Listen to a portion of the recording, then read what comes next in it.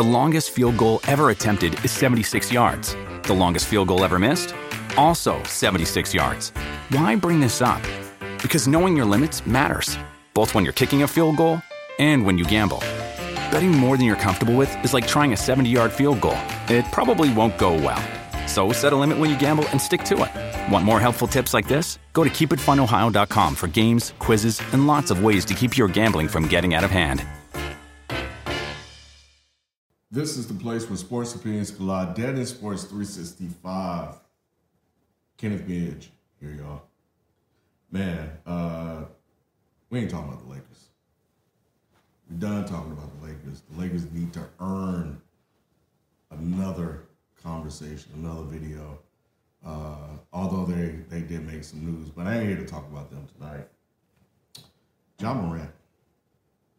This dude, now remember I made a video asking him whether or not he was top 5. I think we need to revisit that conversation because he's definitely elevated. But tonight, he went off 52 points. 52 points against the San Antonio Spurs. 7 rebounds, 2 assists, 1 foul, 22 of 30 from the field, 4-4 from 3, 4-7 from the free throw line. Look, man, we all saw it in college. We saw it when he got to the NBA. The man is simply special.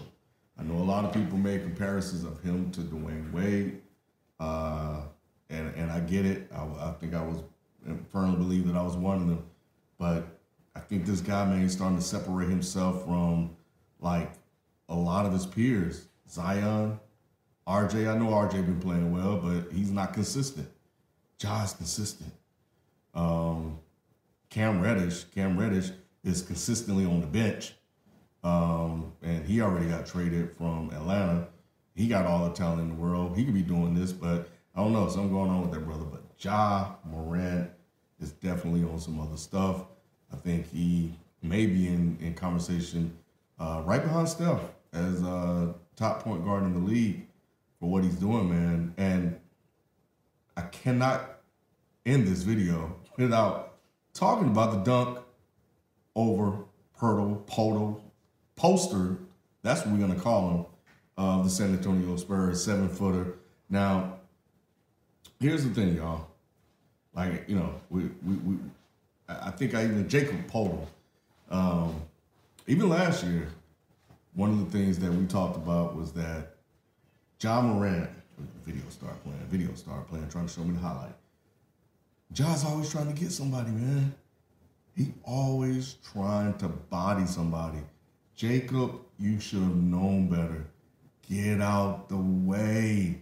Don't let this man do you like that. He's trying to make a highlight of everybody, and he got him. Yeah, man. So if you guys haven't seen it, go watch it. At least go look at the highlights. The man went off, and he got Memphis playing really, really well. And that's it. So, man, hey, let me know what you guys think about Ja Morant. Let me know what you guys think about his performance tonight, the dunk, and where you rank him, man. Is he the best player from that draft? You know, or just share your thoughts overall. We'll catch you guys tomorrow with another video. I'm out. Peace.